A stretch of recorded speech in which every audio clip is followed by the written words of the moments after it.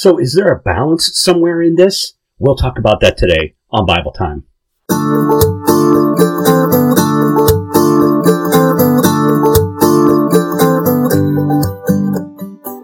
Hello again, everyone. Thank you for joining me for Bible Time.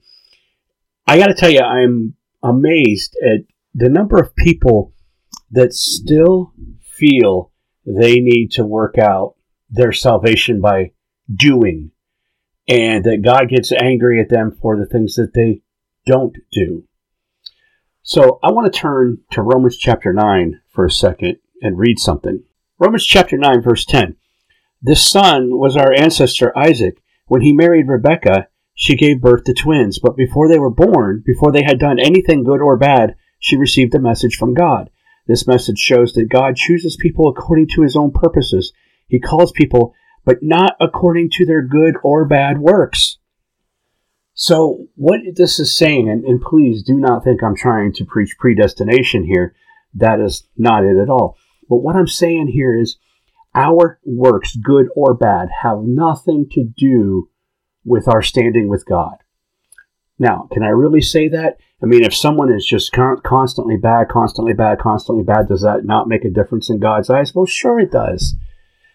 But God will still use that person. God will still love that person. God will work with that person to bring them back to a greater understanding of who he is.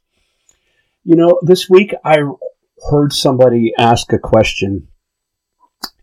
Why was God's punishment on Adam so severe? And I just kind of shook my head. That shows that you don't know who God is when you ask a question like that.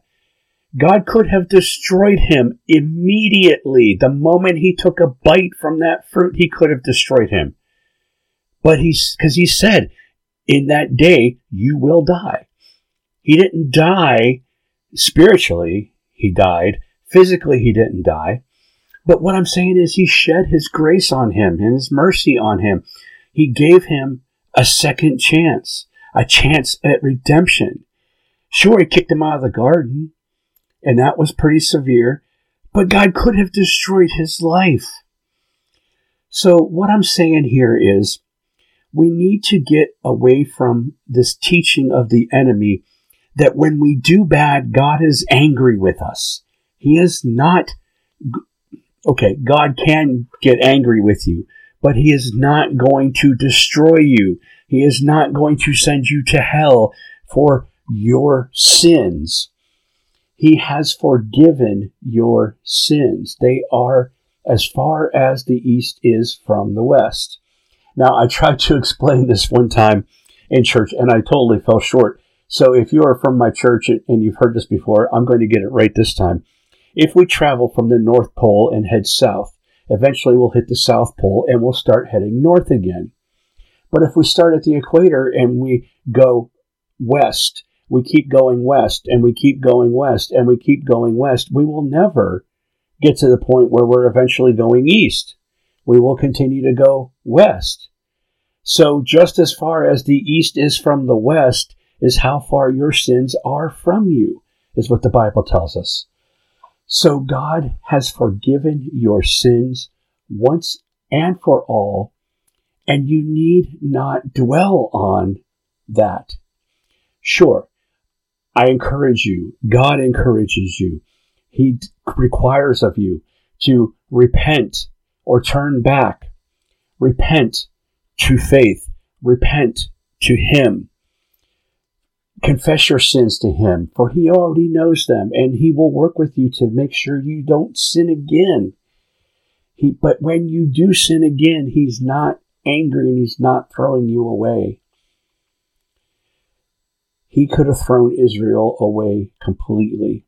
And even though he did throw Israel away completely, they will be brought back. I know many of you are saying, what are you talking about? They exist right now in the Middle East. Well, that's the nation of Israel, which is the kingdom of Judah. The kingdom of Israel, if we read in the book of 1st and 2nd Kings, and we read Isaiah, and we read Hosea, and we read all of the Bible, we see that God took the 10 tribes of the kingdom of Israel, and he scattered them across the world, and they haven't been brought back yet.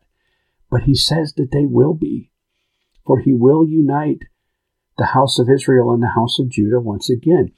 So even though God's timing is not ours, he doesn't destroy us forever because of his love. His love is so incredible. It's beyond measure, and it's greater than anything we can ever imagine. So don't let yourself be beat up. There is therefore now no condemnation for those who are in Christ Jesus. That's all I can really say on it. The rest is between you and God. But do not listen to the voice of the enemy, who is your accuser, because God does not accuse you. God has forgiven you, and God wants to work with you to change you into something greater than you are today. That's your Bible time for today. I hope you enjoyed it, and I'll talk to you again all real soon, and God bless.